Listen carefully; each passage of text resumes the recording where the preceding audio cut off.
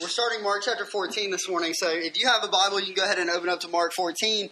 If you don't, there are Bibles that are on that table back to my left, your right. Feel free to grab one of those. We love God's Word, and we're eternally grateful for God's Word, and we want you to have a copy if you don't. And so if you would like to go get one of those, feel free. You're not going to distract me or anyone else around you if you do that. And you can turn with us or turn on to Mark 14, whatever your method of Bible use is, right? So we have come out of a 2-week, I guess kind of like it wasn't like a mini-series, but it almost kind of was, right? As we took Mark 13 over the course of 2 weeks, I told a few of you in conversation, excuse me, you're going to have to bear with me this morning. Allergies are about to kill me. My throat hates me right now, so be patient. Anyway, I wish that we could have done chapter 13 in 1 week. But as many of you guys know, considering we spent about 2 hours doing it over the course of 2 weeks, it's probably a good thing that we didn't do it in one. So, but that's where we're coming out of. Jesus foretelling the destruction of the temple, signs of the close of the age. What are we to expect as we work towards the end, right, of everything, right? And so I hope that was a helpful 2 weeks. I know one of the things that we said was that as it relates to the events that we see, we don't exactly know how all of these things fit together on timeline, but one thing that we can be certain is this, that the Lord is faithful, right? That He will gather together His people, and that truth encourages us towards living lives on mission, right? Living mission. We talk about that a lot, and so I don't want to assume that when I say that, you know exactly what I'm talking about, but I would encourage you to consider the practical nature, the applicable nature of what we talk about when we talk about living on mission for you and your life. Okay, what does it look like to live mission, right? How does what Jesus has to say in Mark 13 and what God has to say in the rest of the Bible, the story of His redemption of a people, encourage us to live lives that look differently? Right? Courtney and I have been having a series of conversations over recent weeks about the rhythms of life. Life has rhythms, right? Like we have rhythms. We have routine and we have waves that determine and dictate the way that we live and the way that we function from, Sunday to Sunday, right? And one thing that I want us to continuously be aware of is how God's Word speaks towards and shapes and informs these rhythms. Let's not allow our rhythms to be informed by the world that we see around us. That's one thing we get from Mark 13. If we do that, if we allow the world and what's going on in the world to shape our rhythms, we are going to be all over the place, aren't we? Because it's going to just be insane. And that is one major message from Mark 13. The world is crazy. The Lord is faithful. He will gather together His people. And so let that encourage us towards mission. I could have spoken on Mark 13 and we could have done it in like 5 minutes. Like, why did it take so long? I guess the review is always most helpful. Anyway, hey, we're going to start chapter 14 today. And Josh Horsley is going to come and he's going to read for us. Grateful for Josh. Josh is a member here at Christ the King. And he shows up on Sundays when he is on, right? And works the sound in the back. So super grateful for him and for his labors and works here at Christ the King. And so, why don't you read for us verses 1 through 11 of Mark chapter 14. All right. It was now 2 days before the Passover and the Feast of Unleavened Bread, and the chief priests and scribes were seeking how to arrest Him by stealth and kill Him. For they said, "Not during the feast, lest there be an uproar from the people." And while He was at Bethany in the house of Simon the leper, as He was reclining at a table, a woman came with an alabaster flask of ointment of pure nard, very costly, and she broke the flask and poured it over His head. There were some who said to themselves indignantly, "Why was the ointment wasted like that? For this ointment could have been sold for more than 300 denarii and given to the poor." And they scolded her. But Jesus said, "Leave her alone. Why do you trouble her? She has done a beautiful thing for me. For you always have the poor with you, and whenever you want, you can do good for them. But you will not always have me. She has done what she could. She has anointed my body beforehand for burial. And truly I say to you, wherever the gospel is proclaimed in the whole world, what she has done will be told in memory of her." Then Judas Iscariot, who was one of the 12, went to the chief priests in order to betray Him to them.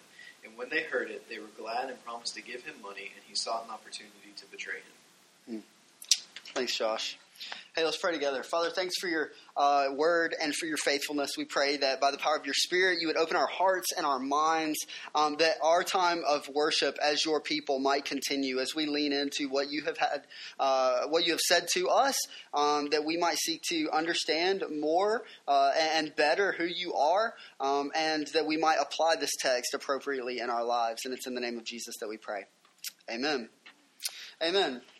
Thanks, Josh. Excuse me. All right, here we go. Verses 1 through 11. We are seeing this morning a major contrast between what it looks like to worship Christ and how that informs our lives, and what it looks like to desire that which is evil and oppressive in terms of the coming of God's kingdom and the light that He brings. There's this major contrast that we're going to observe in this passage this morning. In addition, we do find a timestamp that establishes for us where we are in this week of what we could probably best understand and refer to in light of where we've been as rejection, reorientation, and explanation. This is what Jesus has been doing in Jerusalem over the course of this week. And we get a little bit of a picture. We get a glimpse of where we are in this week as Jesus is now working ever more closely to the cross. It's the Wednesday prior to the crucifixion of Jesus, and it is a day in which we see, again, this tension and this contrast in understanding and response to Jesus. In addition, we see this point of providence as it pertains to the Lord. Christ's providential rule and reign. What does that mean? What does that look like? How do we observe it in this passage? Those are a few things that we are going to talk about. But we begin in verse 1 and 2. We begin in verse 1 and 2 as we are confronted yet again with the wickedness of sin. I feel like every other week, like we're coming back to this as a primary point in our time in Mark, talking about sin and its wickedness, right? And its sinister nature. These are a few words that we're going to be using as we talk through, as we talk to this contrast between, as you see, wickedness and worship. So let's look at verse 1 and read again together. It was now 2 days before the Passover and the Feast of Unleavened Bread, and the chief priests and the scribes were seeking how to arrest him being Jesus, by stealth and kill him. For they said, not during the feast, lest there be an uproar from the people. And so there are these bookmarks on our passage this morning, isn't it? There's this, okay, how do we go about seizing Jesus, excuse me, arresting him and killing him based on what we see in verse 1 and what we would know will come to pass as the story continues, and the betrayal of Judas, right? There's these bookends in terms of the seizure of Christ, his arrest, and his death, right? And in the middle there is this section that contrasts with this wickedness and shows us what worship, true worship, looks like, where it flows from, and the types of results that it produces in our lives. But we begin with the wickedness of sin. We see, based on what we read in verses 1 and 2, that there is a desire from the chief priests and the scribes that is totally unlawful. All right, so when we talk about the wickedness of sin, one thing that we need to understand is that God's word dictates and determines and displays what this wickedness is, right? We can say that sin is wicked because God's word is explicit in terms of wickedness, right? Our heart, our actions, right? The way that heart's desires come manifest and produce like certain desires and even postures and like physical things happening, like taking place. In the Sermon on the Mount, we see Jesus bring clarification to the law of the Lord. But if we step aside and we go, okay, let's just not even consider the Sermon on the Mount and the clarification that it provides as it relates to the desires of the chief priests and the scribes' heart. Let's not even consider what Jesus has to say, right? Jesus says in the Sermon on the Mount that if you that you've heard it said that if you kill someone, like that is bad, right? That's a bad move. That's a breaking of God's law. What Jesus says in the Sermon on the Mount is that if you hate someone in your heart, you've already killed them, right? And so there's this vastly different perspective, or perhaps I should say this is a better way to say it, a clarification from Jesus pertaining to the law and God's intent. Does that make sense? Jesus does that in the Sermon on the Mount. Now, if we step outside of, and we don't consider the Sermon on the Mount, but we simply consider the law of the Lord, that which the chief priests, the scribes, the elders would have submitted themselves to, we find that these guys are in major error, that they are in dark, dark territory. In light of what God's word has to say about this issue of seizing Christ by stealth and killing him. What does God's word have to say about this situation and this circumstance? Well, when we look at Exodus chapter 20, verse 13, we see the Lord say, "You shall not murder." Right? And so you've got a people in this passage, the first two verses, that are familiar with the law of the Lord. They're familiar with Exodus chapter 20, verse 13, as we know it, right? What we see here about murdering and how that is always a decision that God's people ought not to take upon themselves, right? As it relates to, relating and dealing with other people. Only this is their plan, right? Their plan is to murder, is to kill Jesus. Well, where else does it say things like this? Well, we can look at Exodus chapter 23. Verse 7, which says, "Have nothing to do with a false charge, and do not put an innocent or honest person to death." Well, wait a second, right? I mean, this looks like this is their exact course of action, right? That which they are desiring to take place. Well, it continues on. We can look at Proverbs chapter 6, verses 16 through 19. Again, as we establish, here's what we're doing. We're establishing the wickedness of sin.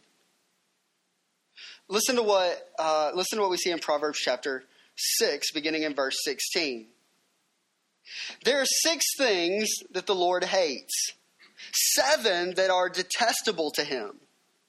You ready? Here they come. Everyone get ready. "Haughty eyes, a lying tongue, hands that shed innocent blood, a heart that devises wicked schemes, feet that are quick to rush into evil, a false witness who pours out lies, and a person who stirs up conflict in the community."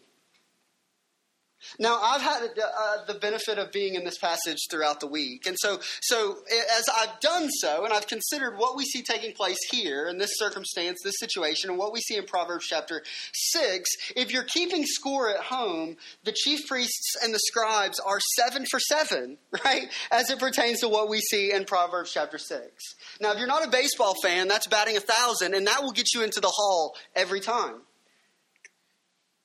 Those that are conspiring against Christ are acting evil. Right? They're acting evil, and they're being unjust and depraved and hurtful. They're lying, and they are sowing seeds of discord within their community. These men are acting miserably. And based on everything that we see from verses 1 and 2 and that which has preceded it concerning these men and their opinion of Christ, right? They are miserable because of who Christ is, because what he's saying, and because what he is doing. They are miserable. They are acting miserable. It's just this really ugly picture that we see painted in verses 1 and 2 of sin and its wickedness. But it's a very honest picture. Right? It's a very ugly picture, but it's a very honest picture. And here's what I mean when we say that. When we talk about the honesty of what we see in verses 1 and 2 and what we have to say about the wickedness of sin displayed here in the hearts of these men that are becoming manifest by their hands, their desires, their planning and their scheming, we can say this, that this is what sin does. Okay? Does that make sense? Like, this is what sin does to us. This is what sin produces in us. Right? This is what sin looks like. Sin is sinister. Right? Sin is dark. And it oftentimes, as we see, even in these two verses, requires an acknowledged secrecy. Right, when we talk about personal sins and the struggles of our own hearts and the idolatry that oftentimes exists there, right? Our rejection of Christ and the seeking out of the building up and the establishment of our own kingdoms, our own personal kingdoms, as we seek to make ourselves God. We see oftentimes that we say things like this, right? That no one can know about this. Right? I have this pet sin, and I know what's going on in my life, and I know its wickedness, and I know its sinister nature, but no one can know. That's exactly what we see here in verses 1 and 2. Right? That others cannot know. That if others know, that it will produce an outcome that is undesirable for the people, right? For the chief priests and the scribes. There will be an uproar because Jesus is getting a lot of attention. Jesus is getting a lot of attention from those who are around him. He has been over the course of the last 3 years, what seems to be for us 3 years in the Gospel of Mark. But in fact, it hasn't been, so relax, right? But 3 years of earthly ministry from Jesus, it's been continual, like there's been this picking up of steam, right, that's taken place that has led the religious leaders to a place of anger and resentment concerning Jesus and his ministry.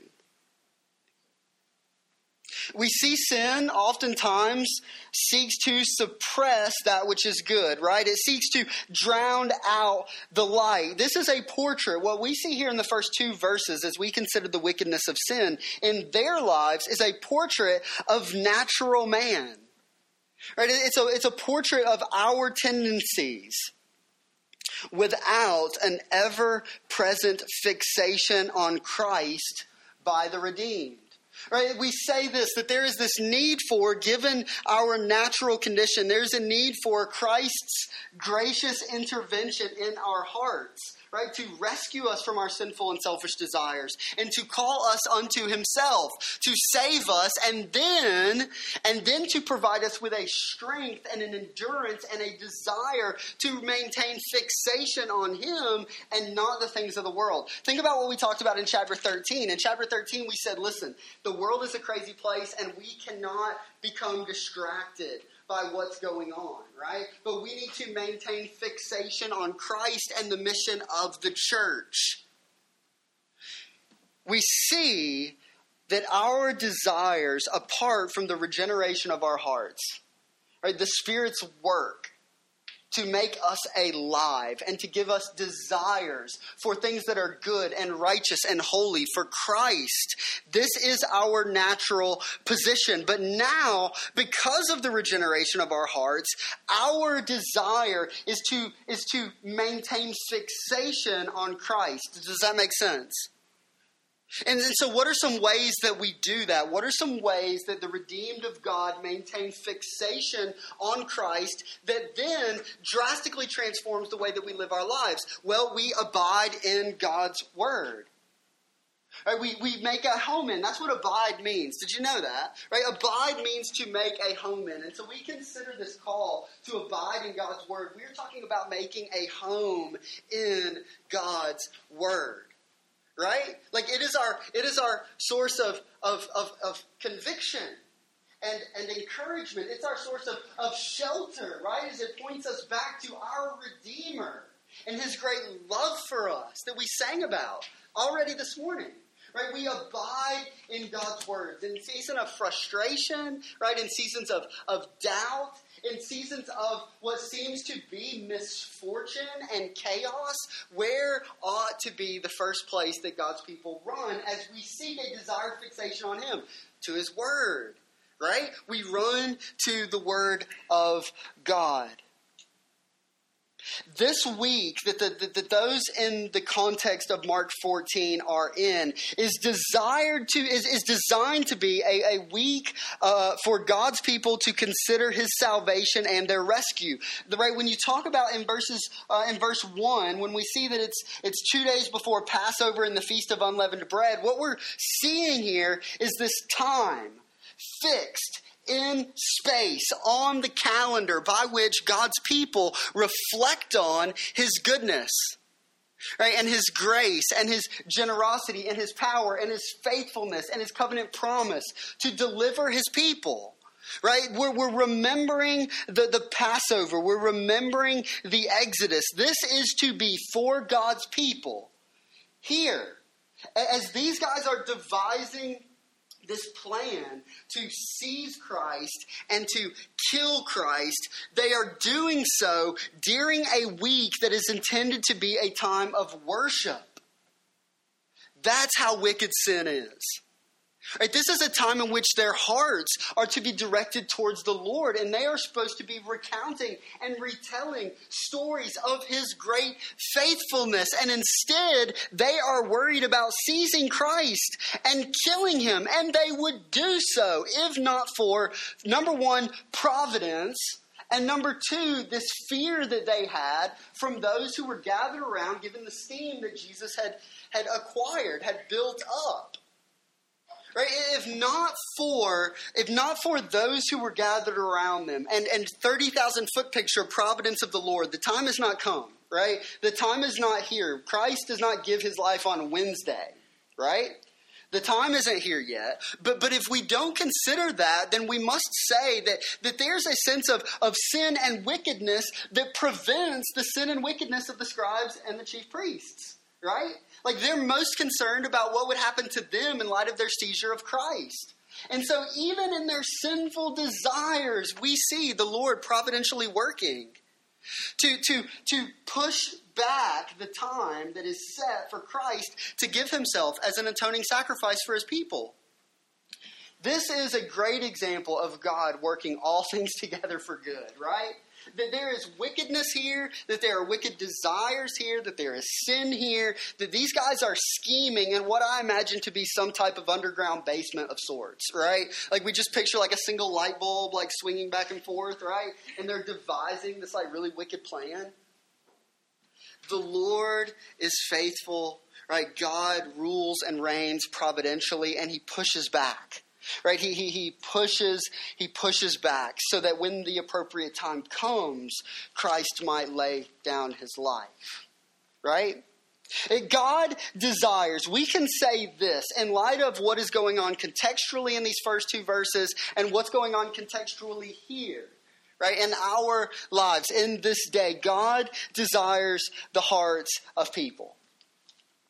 Right? God desires the hearts of people and a realization of His glory that produces, get this, worship.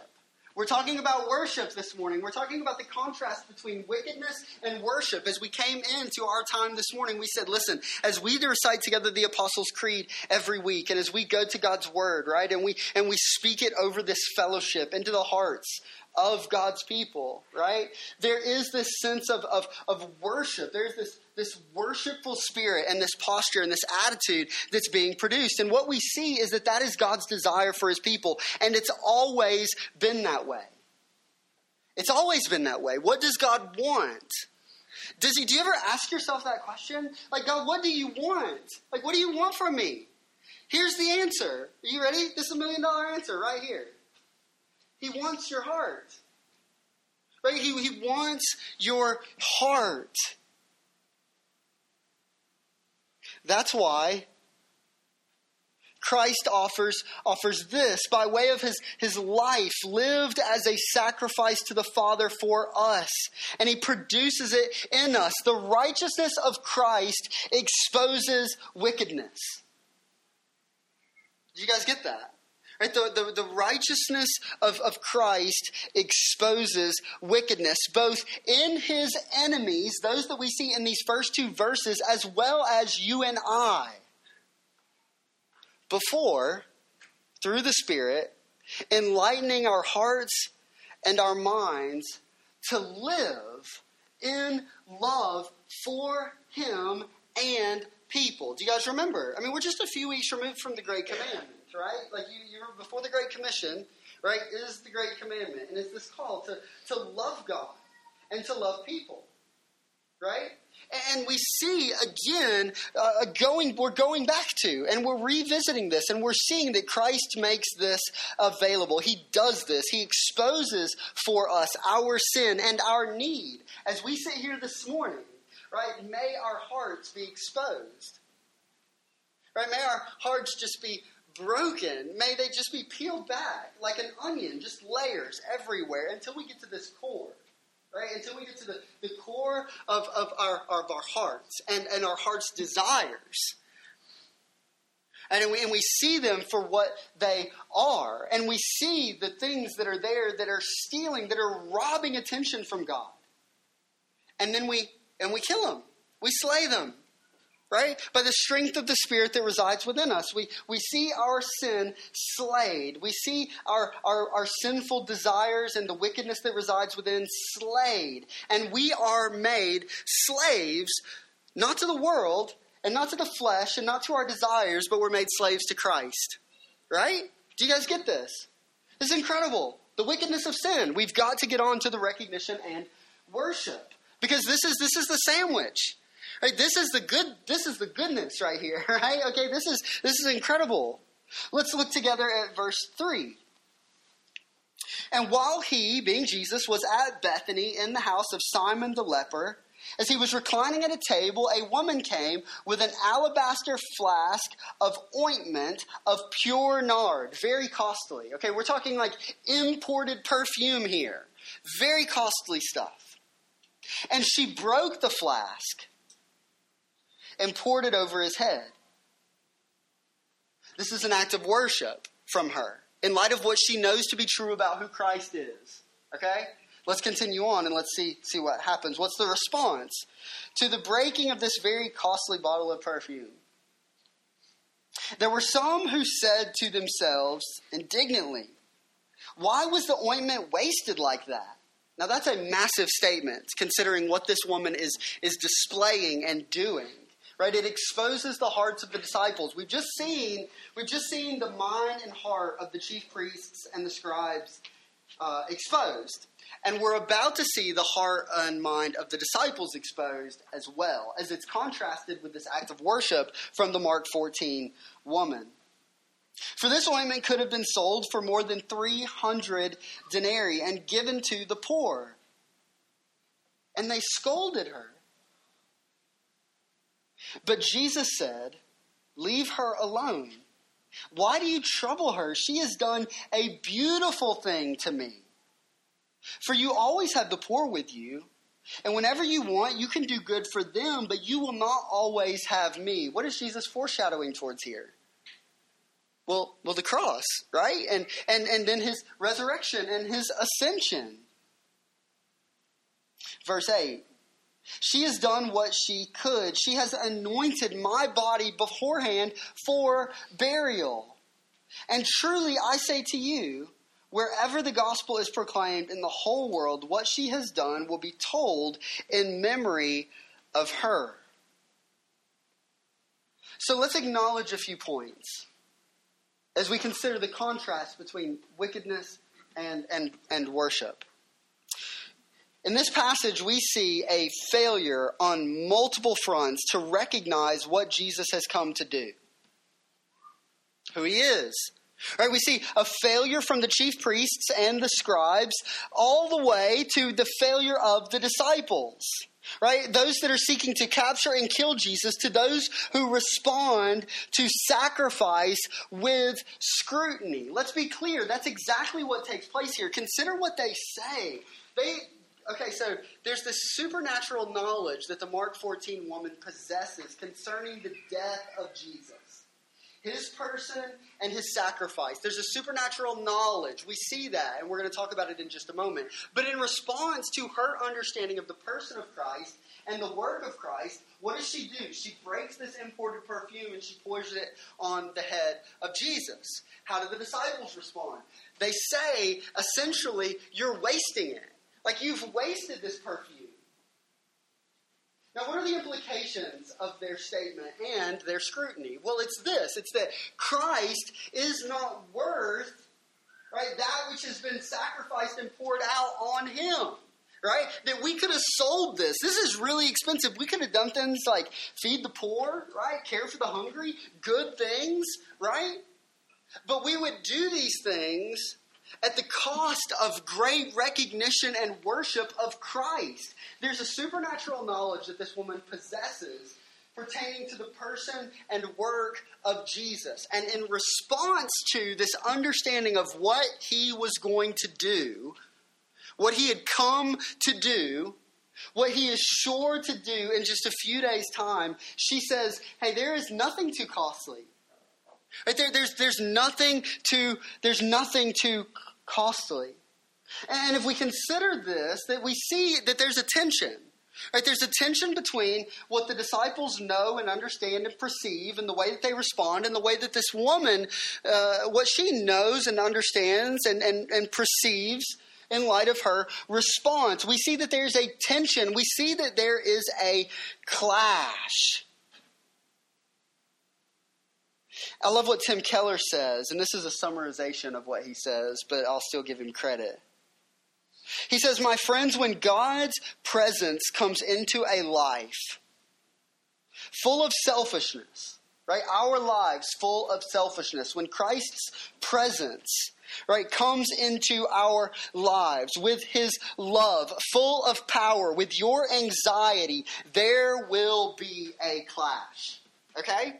So there's this picture that's being painted in this portion of Mark 14 in which we see a clash between the perceptions of the disciples and the perception of the Mark 14 woman, right? That there's this clash, there's this tension that exists and that has been produced in light of God's presence and work in her, right? And the work that is still to be done among the disciples. In verses 3 through 8, we see a clash between worldview and practice. All right, we see a clash between one who gets Jesus on a self-sacrificing rescuer of sinners level and those that are closest to Jesus who are still lacking full comprehension. We see this Mark 14 woman displaying through her actions attributes that inform our understanding of worship and how it's practiced. Let me say that one more time because this is really important. We see in the Mark 14 woman displayed through her actions and attributes what informs our worship and how it's practiced. So what are a few examples of this? I've got 4 of them. So if you take notes, write these things down. The first thing that we see is an informed sacrifice. As we consider her worship, we see that it is an informed sacrifice. We see that it's an informed form of worship. Does that make sense? Right? It's not just like, okay, like worship, like whatever, right? Okay. But there's an informed nature to which she is worshiping Jesus, which is, let's be clear, that's what's happening here. She is worshiping Christ in light of this realization of who he is and what he has come to do. Now Mark says in verse 8 that she has done what she could. She has anointed my body beforehand for burial. And so Mark makes this connection between, right, the action, the worship of this woman, and the burial of Christ following his crucifixion. But we could go, well, maybe that's just a coincidence, right? Matthew is super explicit in terms of vocalizing and articulating her understanding of what Jesus was going to do, and as a result, moving toward him in sacrificial, informed worship. Listen to what Matthew says in Matthew 26, verse 12. Jesus says this in Matthew's account: she has done it to prepare my body. Right? She's done it to prepare my body. That there's this intentionality in light of the information that she possesses. Consider this. The 12 that are closest to Jesus are still missing his march towards the cross. And yet, from the Mark 14 woman, happy International Women's Week, right? Here we go.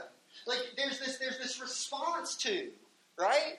She sees it and she responds in this most beautiful and most unique way. In both instances, though, in Mark 14:8 and Matthew 26:12, we see Jesus point towards this knowledge that she possesses concerning his person and work. And so why do we say what we said in the beginning? Why are we talking about engaging the Apostles' Creed and engaging God's Word and leaning in during our call to worship as we listen intently to these truths pertaining to God and what he has done? Because that is where worship begins. Okay? Do we get this? That's where worship is. It flows out of this understanding and this realization of who Christ is and what he has done. And so as we as God's people engage in worship, what ought we do? We ought familiarize ourselves with the person and work of Christ, God's plan to redeem his people before the foundations of the world. We need to hear that. Right? We need to hear that God is providentially moving and acting both outside of time and space as well as intimately in our world today to bring about his will and his desire for his good pleasure to the glory of his name and for the good of his people. Why do we need to hear that? Well, because it produces worship.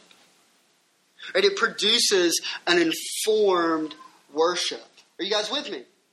Let's continue on. We see not only an informed sacrifice, an informed worship, but we see a humble posture. We see a humble posture.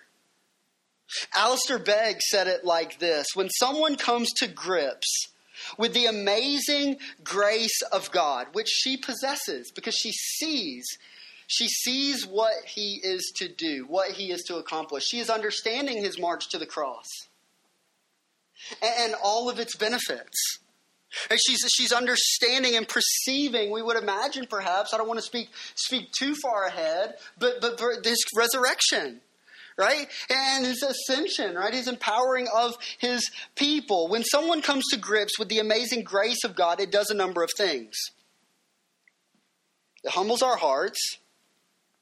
It fills us with joy. And it makes us say, I'm undeserving. Do you guys get those three things? When we come to grips with the amazing grace of God, a number of things happen, right? We find a humility of heart, right? Our hearts are humbled. We are filled with joy. And it makes us say that I am undeserving.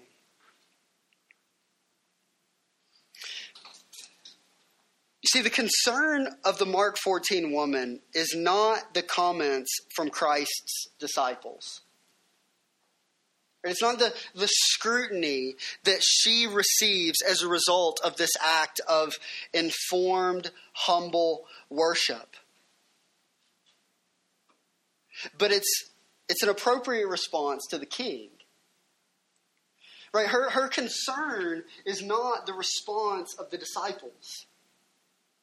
Right? Her response is fed out of this appropriate response to the king, this desire to respond appropriately to him in light of the understanding that she possesses. While they criticize her and in turn, as we've already stated, diminish the value of Jesus, she persists. And so as we consider worship, we can say this, that worship, a persistent worship, is produced by this informed sacrifice and humble posture. Right? That this persistent worship is produced. A humility that leads us to our third point, holy reverence. Right, we see from the Mark 14 woman an informed sacrifice, we see a humble posture, and then we see a holy reverence.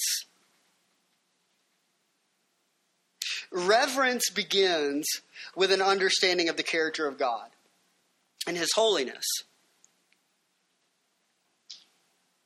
And so if we look to and we understand this attribute of holy reverence and where that comes from and what produces it, again, we are driven back to the Word of God and this desire to know the person of God through His revealed Word. It's looking in faith to the promise of the seed of Genesis 3:15, and as a people on this side of history, Christ crucified, who Paul writes in Ephesians chapter 1, loved us and gave himself up for us, a fragrant offering and sacrifice to the Lord. Isn't it interesting how Paul in Ephesians chapter 5 verse 1 compares the sacrifice of Christ to a fragrant offering? And here in Mark chapter 14, we see this informed, humble, reverent act of worship in which this bottle of imported nard is poured out on the head of Christ. Right? The same way that this perfume filled the room, right, and led the disciples to go, whoa, like, wait a second. We could have saved this, and we could have used it for other purposes and for other means. The same way that we see this aroma fill the room and produce a less than desirable response from the disciples in light of what they ought to know because of who they have been with, we see in Ephesians chapter 5 verse 1, the fragrant offering of Christ rising up to the Father. And we know, based on the rest of the story, right, that this was an offering, it was a fragrance that was pleasing to the Father. Right, that the righteousness of Christ poured out upon the cross for the forgiveness of sins, right, for oftentimes wicked and evil people is a fragrant offering to the Lord. Not only do we see an informed sacrifice and a humble posture and a holy reverence, but we see eternal gratitude that supersedes temporal possession. This is something that we talk about all the time. We see from this woman what must amount to an eternal gratitude that supersedes temporal, earthly possession. Why? Well, because she takes that which is temporal and costly, and she sacrifices it. She gives it. She pours it out on the Lord in light of what she knows about Him. The only way that you do this, right, is if there is this eternal perspective that's present, right, that allows us to then say that which is temporal is to be pushed aside or offered to the Lord, and that which eternal is to maintain like preeminence, right? It is to take center. Right? It is something that we are to look towards and to consider and to live in light of. Right? So you think about the Christian call. Like, what are we as Christians called to do? Man, we pour out our lives. Right? Like, we give our lives. This is what happens, like, through this work of justification and the work of the Spirit to enlighten our hearts and our minds and our eyes and our ears, to surrender to the Lordship of Christ as He calls us back into the fold. This is what happens. We say, as God's people, I don't live for myself anymore. Right? I don't live for myself. I don't live for temporal desires. I don't live for that which is fading away, which is falling apart and will 10,000 years from now amount to nothing. But we maintain fixation on that which is eternal. We see that demonstrated and displayed in Mark chapter 14 by way of this woman. J.C. Ryle said this: a crucified Savior will never be content to have a self-pleasing, self-indulged, worldly-minded people. That's incredible. Let me say that one more time. A crucified Savior will never be content to have a self-pleasing, self-indulging, worldly-minded people. And so let's add to this by saying that this people, right, these people having experienced the love of God, will no longer be content with the shadows the pleasures of this world offer. Does that make sense? The same way that God is not interested in, right, not content with self-pleasing, self-indulging, worldly-minded people, we are no longer content as God's people with the temporal joy. Right? The false joy, these shadows of joy that the world so oftentimes offers us. Does that make sense? God is not okay with it, and we are no longer okay with it because our hearts are transformed and our minds are transformed, and we are fixated now again on Christ. In similar fashion to the widow of Mark chapter 12. Do you remember the widow of Mark 12? Who in line with all all the have-dos, right? Or the people who have things, or whatever you say, however you describe those people, right? The people who have lots of things, right? She's there in the middle of them, and they're giving out of their abundance, and then we see the Mark 12 woman drop in 2 copper coins that amount to a penny, and we see Christ observing her from some distance, elevating her, right? We remember her. In similar fashion, we see Jesus say of the Mark 14 woman, right, that wherever the gospel is proclaimed in the whole world, what she has done will be told in her memory. She's elevated the same way that we see the Mark 12 widow elevated, the same way that we are elevated, right? Not by the work of our hands or our labors, but by who Christ is and what he has done, right? This realization from the woman and the widow of Mark 14 and Mark 12 produces a worshipful posture.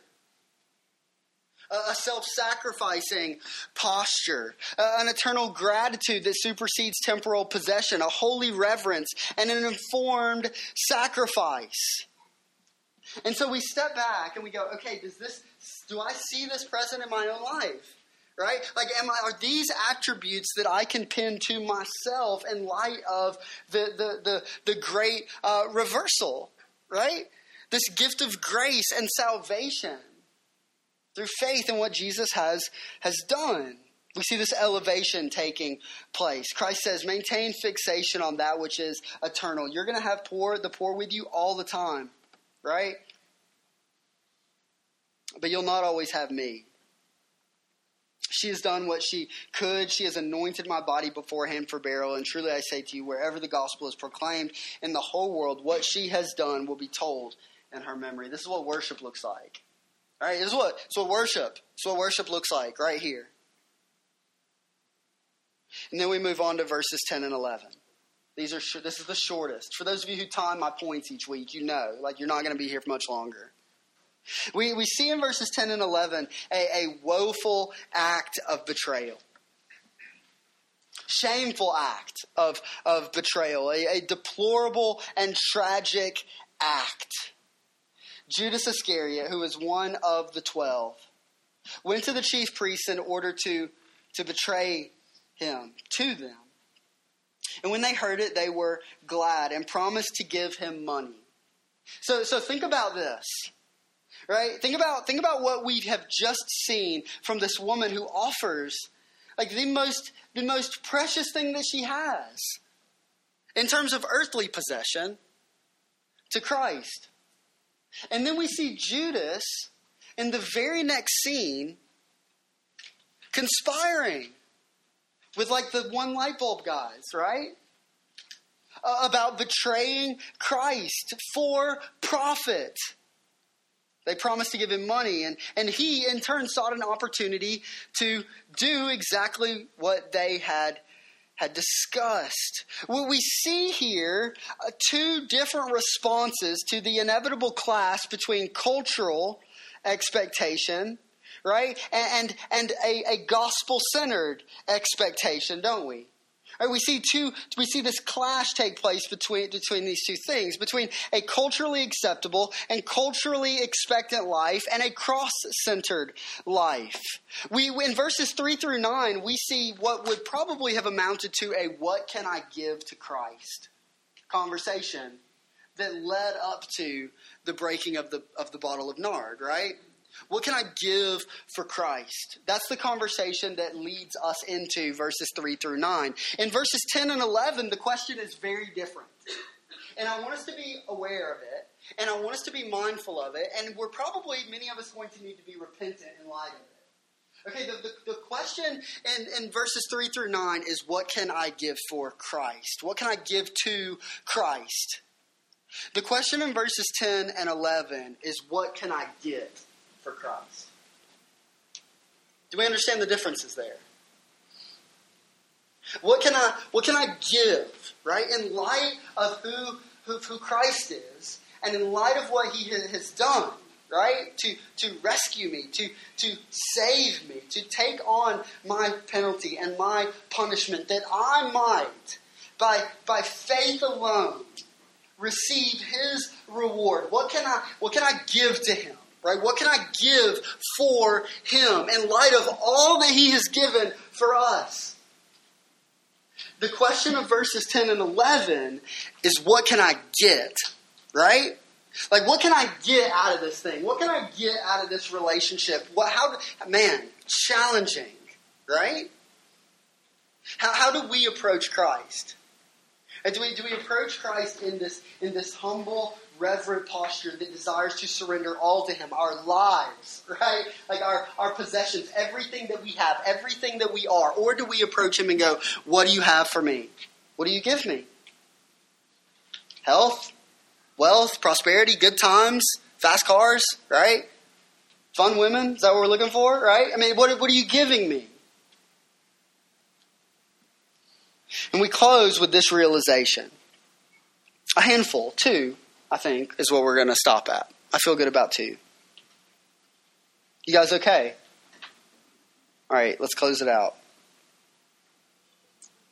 The gospel makes it clear to us and for us that it is for hearts like those displayed in this passage from one end of the spectrum to the other. It's for hearts like these that Jesus embraces the Father's plan. Now, this is good news, okay? So hang with me. Paul writes this in Ephesians chapter 1, beginning in verse 7. In Him we have redemption. Just listen to this. In Him we have redemption through His blood, the forgiveness of our trespasses, according to the riches of His grace, which He lavished upon us in all wisdom and insight, making known to us the mystery of His will, according to His purpose, which He set forth in Christ, verse 10, as a plan for the fullness of time, to unite all things in Him, things in heaven and things on earth. Christ gives Himself. Okay, Christ gives Himself to redeem the evil, right, and the unjust. Right, Christ, He gives Himself to redeem the depraved and the hurtful. Christ gives Himself for us. Right, Christ gives Himself for us to the glory of the Father. He pursues the hard heart, and He demonstrates compassion to the spiritually blind, opening eyes and hearts to faith through the Spirit. He frees us. He frees us from condemnation. Right, due to our initial and continual rejection of the law. Romans chapter 6, verse 14 says this, for sin will have no dominion over you. Man, God's people, hear this, right? That sin has no dominion over you, since you are not under the law, but now, thank goodness, we are under grace. We're under grace. It's for hearts like these that Christ gives Himself. And in turn, transforming our hearts. to enjoy grace, and to sing and respond to grace, to seek to live holy lives and desired obedience out of this wonderful display that brings us into fellowship with the Father, Christ's sacrifice on our behalf. And so what do we say next? Well, we say this, that as we grasp these truths, the sacrifice of Christ, here it is, worship results. Does that make sense? Worship is the overflow. Worship is the response. Whereas the disciples chastise the Mark 14 woman, Christ appreciates her worship. He says, you are enthroned all time. Like you, wherever the gospel is preached, like you will be remembered. This story will be told in honor of you. There's a sense in which she relates with Christ, and there's a sense in which Christ relates with her. Christ is days away from pouring himself out for her. And in her mind, grasping his sacrifice, the only appropriate response was to pour out that which she had for him. And so how will we respond? How do we respond? Right, how do we pour out our hearts and our persons and our expectations and our desires? How do we pour those out? Looking to Christ, worshiping him in light of what we see to be true. We see in this passage the difference in sinful humanity and our Savior. The disciples scrutinize the woman and devalue Christ, while Christ comes to the defense of his people. He models sacrifice while producing within us a heart that reflects his. Stay with me here. He elevates us so that we can worship. And then he acknowledges and he encourages this action. He enables this action. Do you know that you can worship in just a few moments when we approach the table, that we might do so with joyful and hope-filled hearts in light of who Christ is and what he has given us? You know, when we sing a song in just a few minutes, that we can do so with joy-filled hearts because of who Christ is and what he has done for us? Christ enables this response. He produces this response. And when we understand what he has done, man, we desire to live in that and to extend that and to display that. He forgives sinners and he gives us faith and the desire to look to him for rescue by way of his sacrifice and resurrection. Man, we pour our lives out for him. Right? We pour our lives out. We pour our words out. In a few moments, we're going to pour our words out. You guys get this? We're going to pour our words out, and we're going to do so in light of the truths that we've proclaimed this morning from beginning to end. We're going to sing a song in just a few minutes after we take the Lord's Supper as we do each week. We're going to sing a song, and it's going to be a familiar song for many of you. The song is called All I Have is Christ. And this song was chosen intentionally and prayerfully, as it is every week, but I want to do a job today by pointing us that direction.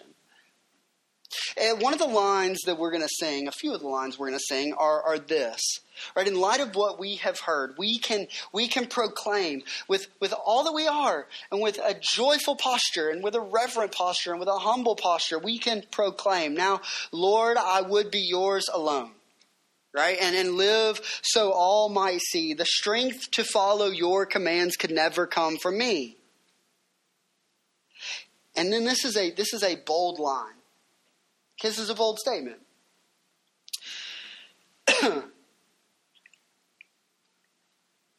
Oh, Father, use my ransom life in any way you choose. Like, do we say that? Know what that, like, we really mean there? Like, do you guys really get that? Like, I think sometimes we get to singing along, like, you know, like we're listening to 90s at 9 and we're just kind of going through it, right? The motions. But do you know what it means to say that? Like, that cannot be said lightly. Not if we truly believe it. Right? Not if we lean into it and we offer that to the Lord in response of what he has done. You can't put the cologne back in the bottle. Right? You can't put it back in. Oh, Father, use my ransom life in any way you choose, and let my song forever be my only boast is you. Hallelujah. All I have is Christ. Hallelujah. Jesus is my life. So we're going to respond that way. The gospel commands it. And the gospel produces it. The gospel fosters it. And so as we approach the table this morning, I want us to consider the truths of who God is, what He has done for us, and what that means in terms of an eternal perspective for God's people. We're going to go to the table, and I want us to be considering the wickedness of sin. I want us to be considered this recognition and worship that follows and that is produced, that overflows in light of what we have heard today. And then we're going to sing. We're going to sing as a redeemed people that really believe the things that we sing.